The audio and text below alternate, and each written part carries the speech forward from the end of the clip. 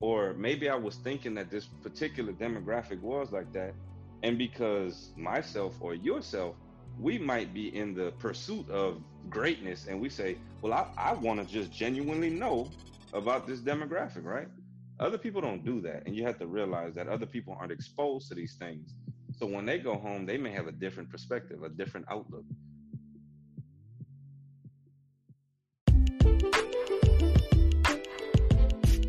How many languages do you speak? One, two, four? I know how to teach you how to speak four languages. Now, I know you're probably thinking, what languages can she teach me? Maybe English, Spanish. I think Japanese is really cool, Mandarin. But no, these languages that I want to teach you are languages that are going to make you effective in your business and marketing, even in how you lead and support the people that you're around. It'll help you have effective relationships and realize how to really motivate and inspire people and talk to them in a way to get them excited. I want you to schedule a consultation with me at info@aishathomas.org if you're a leader of a team, if you have a team that is having issues with conflict, if you're an individual just trying to take your business to the next level or your relationships to the next level. You need this tool because it's going to be so effective that you're going to see the transformation that happens around you. So schedule a consultation with me at info@aishathomas.org or go to aishathomas.org, scroll down to the bottom and click on that link for individual consultation. And let's get started on transforming your communication, collaboration, and reducing the conflict that you might face. What's up, guys? Thank you for joining me on another episode of Internal Fire. And we are going to complete the conversation, part 2 of the conversation with Corey Sigu. I am bringing people on to really expound on the conversations we've been having about being innovative and really preparing for the future of leadership, the future of innovating our companies, our businesses to really start considering diversity in a multitude of ways. So we talked about engagement last week. We got into diversity and inclusion.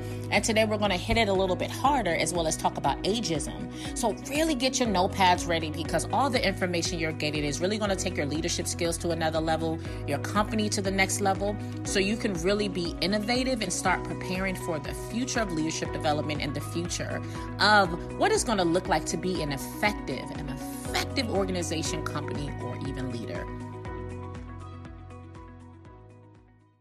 And so I conducted a diversity training, what was it, about 2 weeks ago, matter of fact. And part of it was I had a director sitting in it on us, right? And after a while, I was sweating the whole time because I was like, you know what? I'm a pretty raw person. And I think that how we get more diversity and more, because think about it this way, diversity isn't just saying I put you in a position or I hire a gambit of melanated individuals, right? And now I'm diverse, but there's no voice and there's no thought process and there's no camaraderie in it, right? And so what I had them do is, and it got real raw inside of the diversity, inside of this training, because I had everybody, they had a piece of paper, and I basically had like these sheets of paper on the wall that like stick to the wall, and I would write like one down, right? Like, and I would just be real with them. Black woman. And I'm saying, okay, y'all tell me every stereotype you heard about a black woman. And then people were uncomfortable at first. And I was like, no, let it fly. And before I started the class, I had to say, look, what happens in this room stays in this room, right? Obviously, it's probably not going to stay in this room. And I have a director looking at it too. What happens in this room stays in this room. It's not to go judge somebody when you get out of the room. It's not to hate someone. It's to understand perspective, right? So they come out. I said, okay, you tell me every single stereotype. And I mean, it was a plethora, like ratchet, kids, baby daddies, stuff like that. And I'm like, dang, like that's really what y'all think about black women? But it's okay because you have to facilitate that conversation, right? So then we talk about black males. Jail time with some of the stereotypes, thief, no job, player, multiple women, like that type of stuff, right? And then you start to get, and we would get into the nitty gritty. And I know some people were uncomfortable. And there were times in the classroom I had to be like, just understand that this is a stereotype. This isn't what this person thinks about you, right? Whether it is or isn't, this isn't what this person thinks. And then we go down the line, you know, white male, white woman, and those, you know, things that were brought up for like white male, privileged, entitled, trust fund, you know, good job, stuff like that. You're a white woman.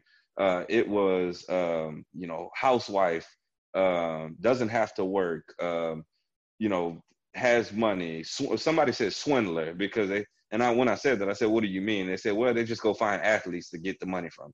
And I was like, well, okay.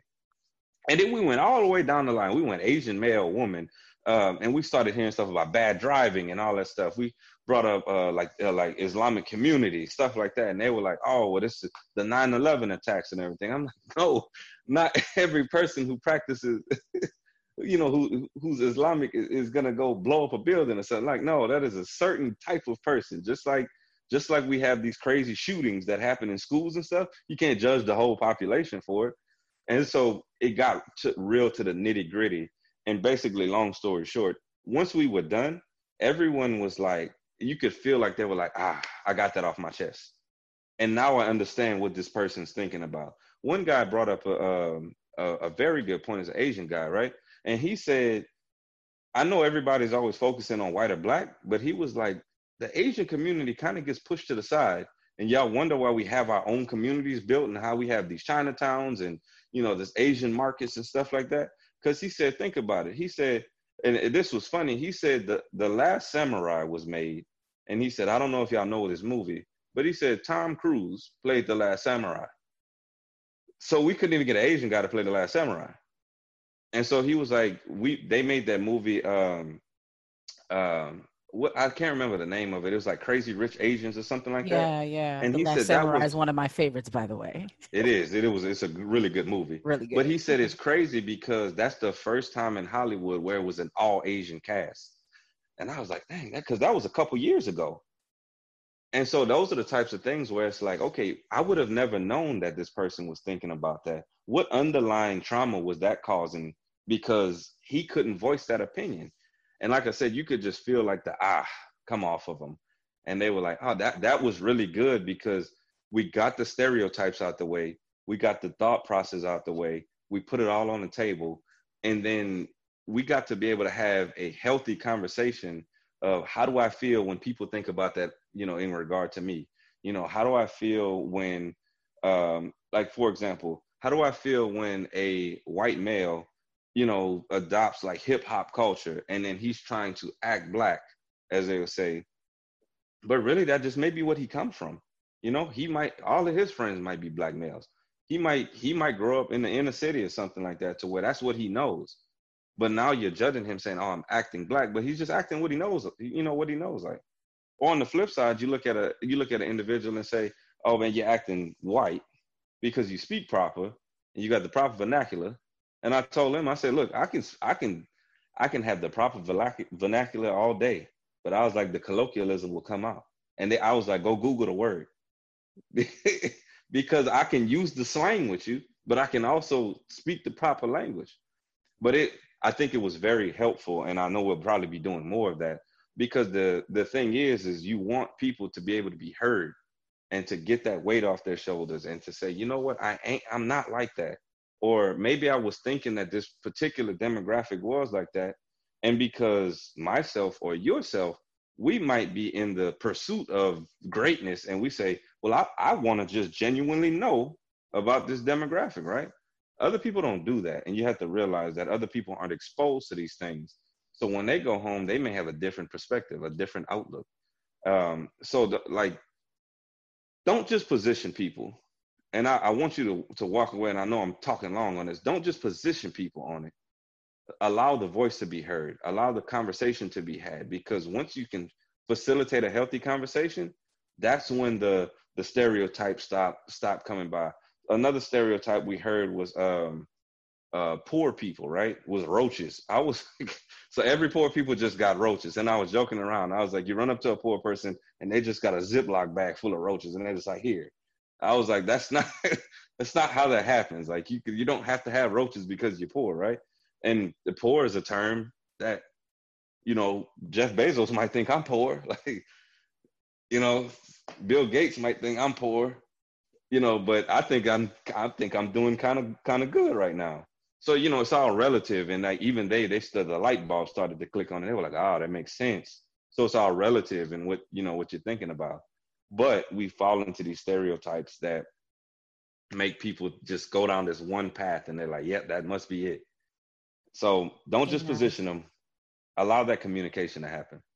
Yeah, I mean, I think a lot of the things that you said that they highlighted on that board, it comes a lot from unconscious bias. Like we talk about these unconscious biases and how it comes from spaces and the things we watch on television, right? Because of course, a lot of us watch 9/11 and start to learn about other cultures from TV.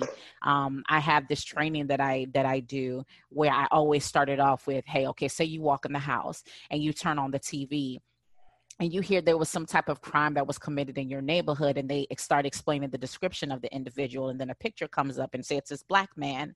So I have this picture of him up there, and it says that he did all these things. If you know any information, call this number. Okay, and then you just like, man, this is a mess, what's going on in this world, and you transition on to the day. But just imagine you turn on that news station and you still hear these same stories, same kind of individuals, fits the description. It's a black person. Yes, they might look different, they have different backgrounds, but you're being fed this information constantly.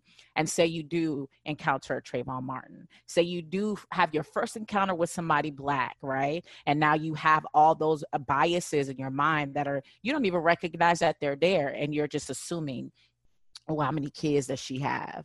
Oh man, are they privileged? Oh man. And so a lot of unconscious bias comes from our first teachers, our parents. It comes from the things that we're watching on television. I mean, I know that I had to stop watching certain TV shows, like reality shows, because it was shaping how I was viewing the opposite sex, or it was shaping how I was seeing, other women. And you don't really realize that a lot of the things we're consuming and the kind of circles we're around, we're getting educated from maybe outsiders instead of having those conversations. And that's why I think those conversations are so powerful, because you start to hear, like you ever seen that iceberg picture, right? And the iceberg is like, it's in the water and underneath there's layers to it, but you're just seeing surface level stuff. And I think that those conversations allow us to go deeper, go underwater, identify why that, person that's white likes hip hop. You come to find out like, oh, I'm from the hood, or what people call the hood. I'm from here and all my friends are black. That's what I exposed to. I love hip hop music. You start to learn layers. Like even for me, we were having a conversation the other day. I said, you see me as a black woman, but I'm African, right? So when people say like, why do you go to that church that's like predominantly white? It's not really like I went there because they taught well. Like I'm a high C. I'm someone that is analytical, and I gravitated towards that church because the way they break down the word, I loved it, and it just happens to be white, right? Because they're so used to like you go to a black church and oh, you don't know how to make mac and cheese, or how do you? I'm African, right? I'm serious. It's like stereotypes, right? And I was just like, there are layers to me that you don't even realize because I'm African. My father's Islamic. He practices. He's a Muslim.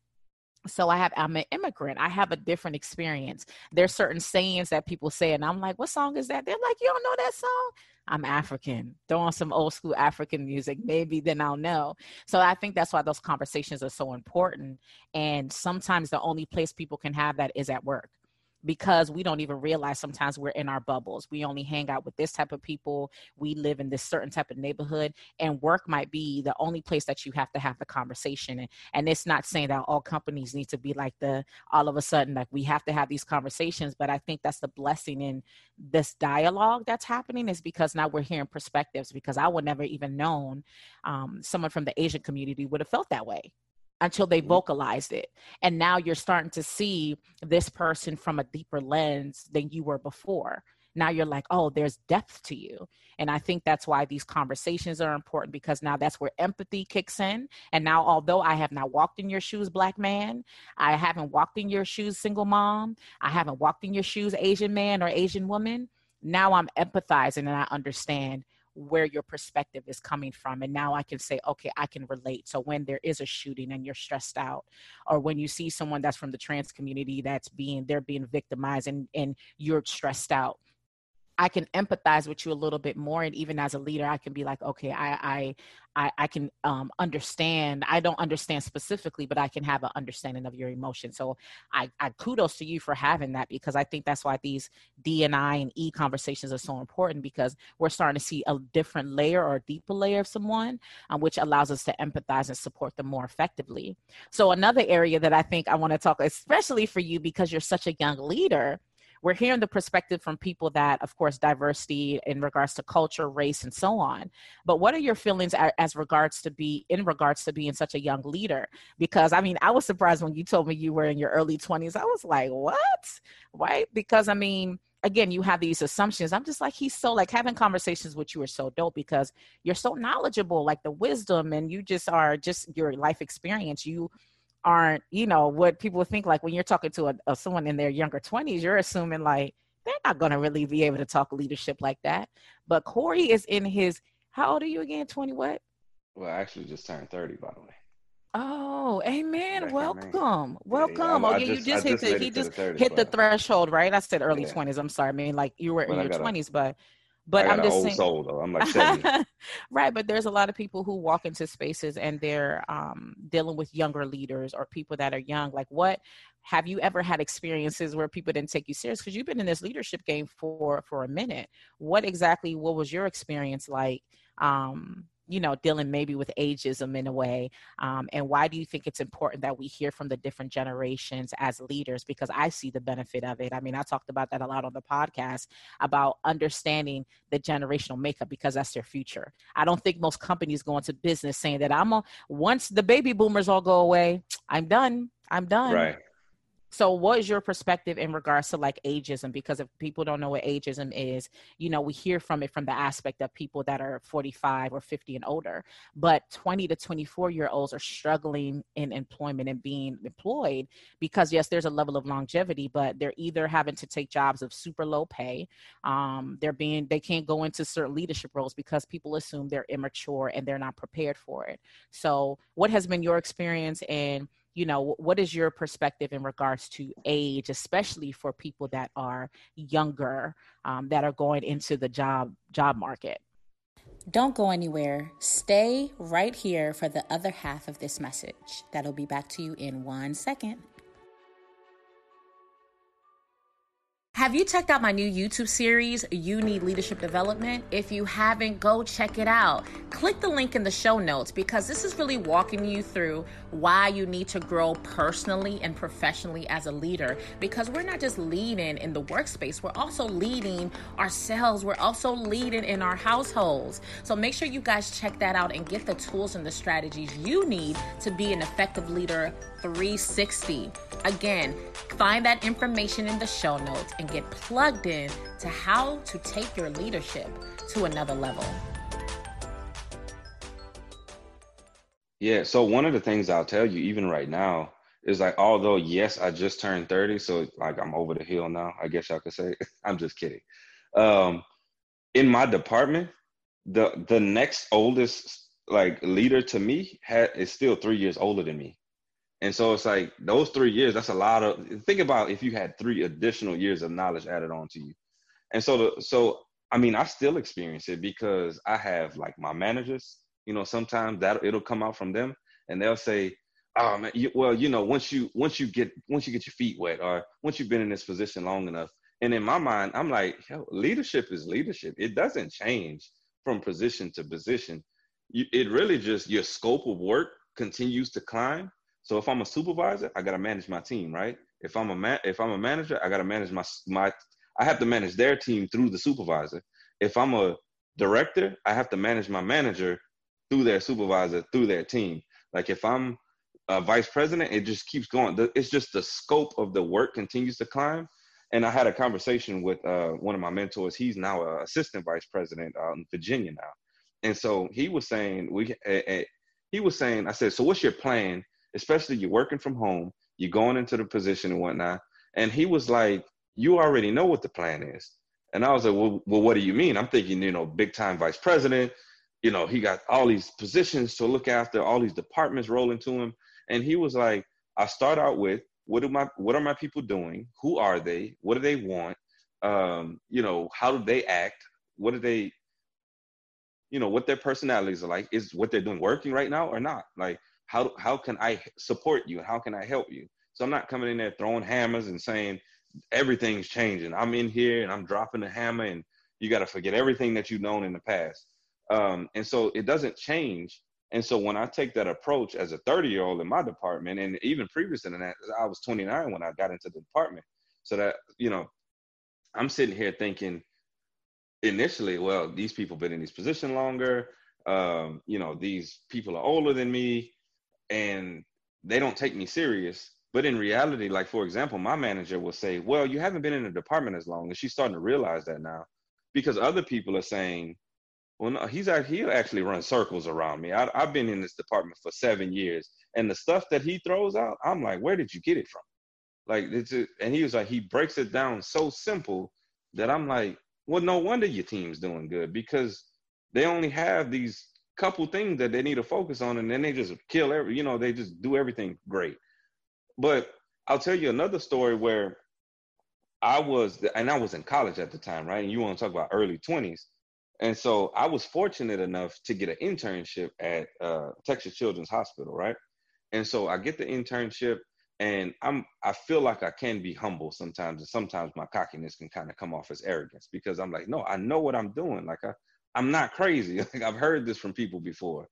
And so I get into this position and my boss, I think she was in her 40s at the time. And everybody else from there was like medical directors and like chief medical officers. So they're all in there. I think that we had one of the youngest medical directors ever in the hospital. And he was like 45.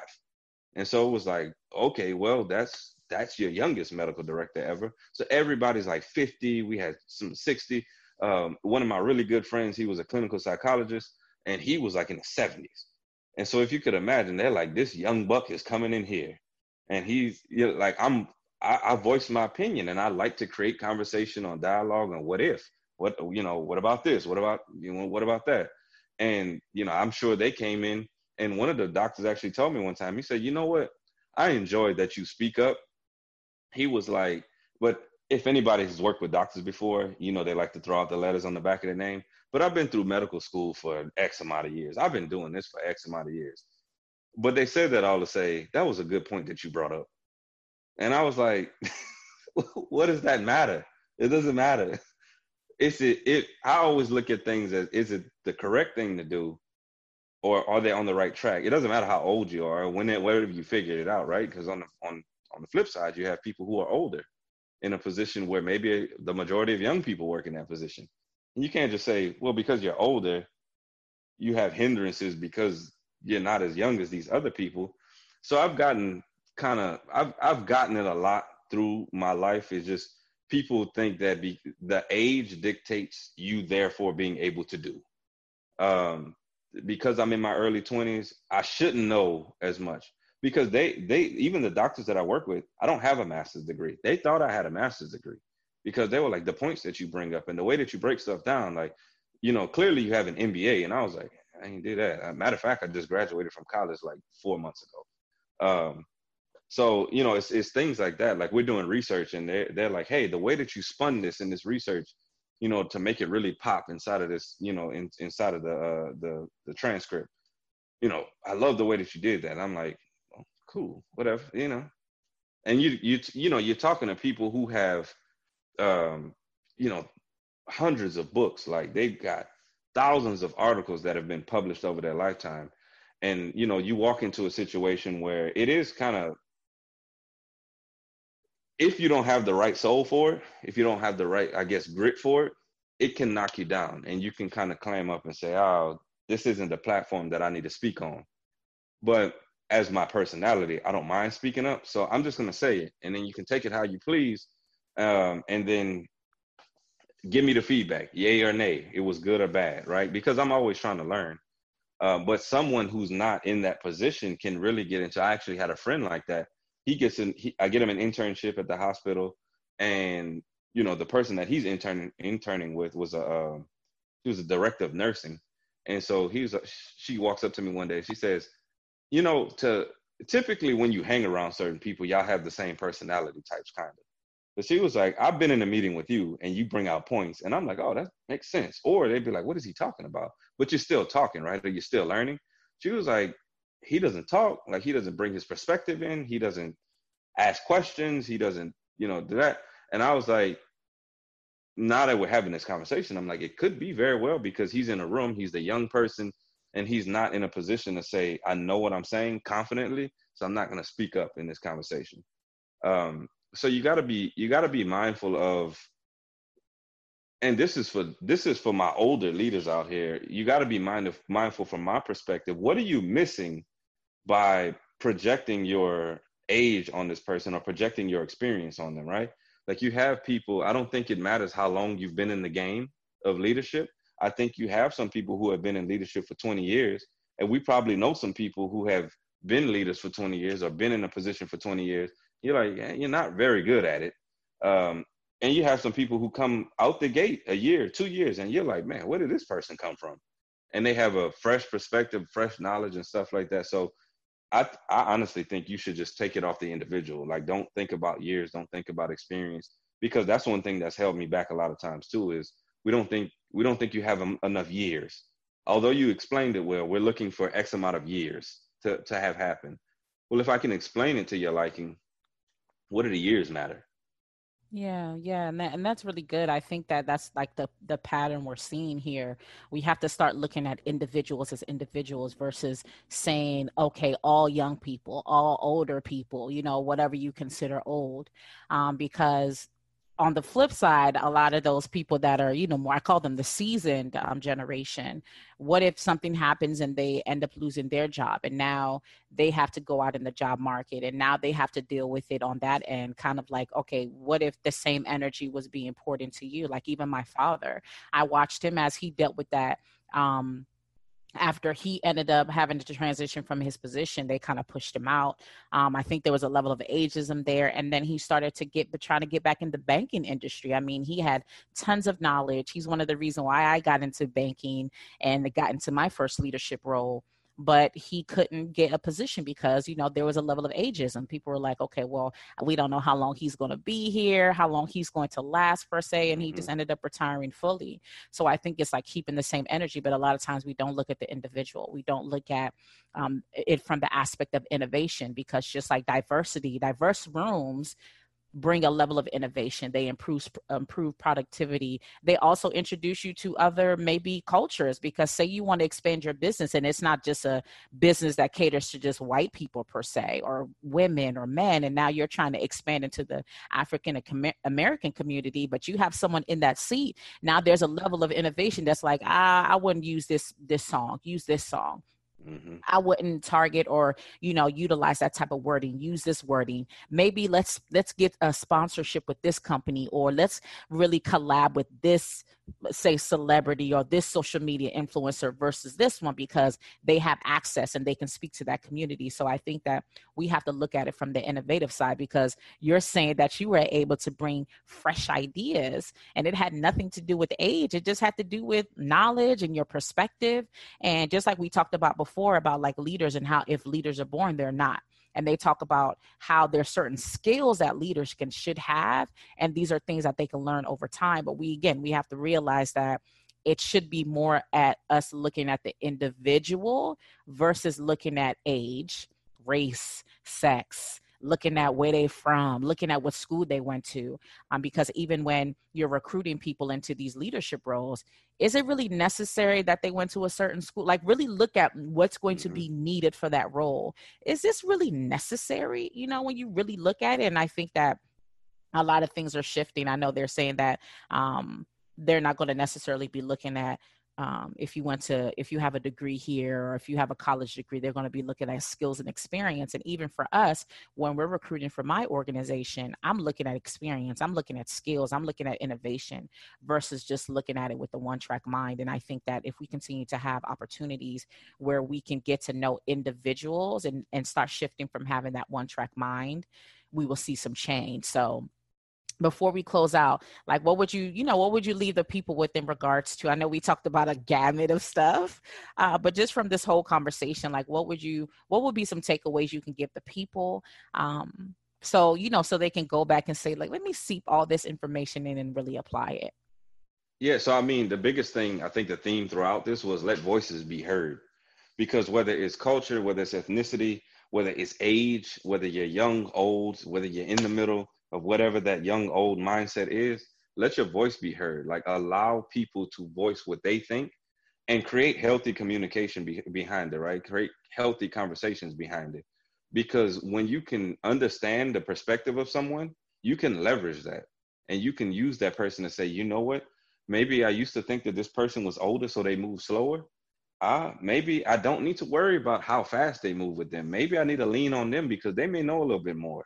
Or maybe I got this young guy over here, or this young girl over here who moves fast, fast, fast. And I'm just using stereotypes right now.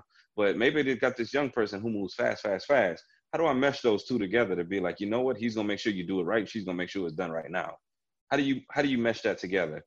But even still, if you think about the ethnicities, if you think about the cultures, where you come from is different, right? You come from Sierra Leone. Like, there's so much that I can probably learn from you. There's so much that I have learned from you that I'm like, okay, cool. I probably would not have gotten that from one of my friends that have born and raised in America and haven't experienced anything else. Like, it's a different perspective, right? Like, I think about my friend, one of my best friends is African, right? And he's from Nigeria.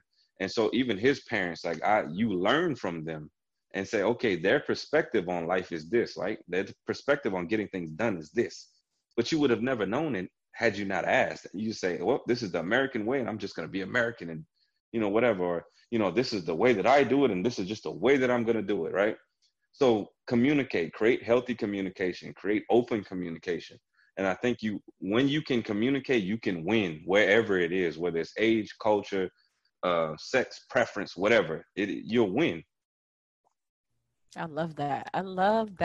Individuality, hear the voices. I think that's extremely important. So no, thank you, man. Every time Corey comes, he drops the nuggets. Like, it's just dope. So I really appreciate you having you on. Tell the people where they can follow you at, like where you at on social media, where's your website, and what do you have coming up? As someone, I know you mentioned the book. So tell us about where to reach you again, what you have coming up, and how people can reach out. Yep. So you can find me on all social media. So LinkedIn, Instagram, Facebook. I'm not really that much on Twitter, but I have one, at Corey Sigue.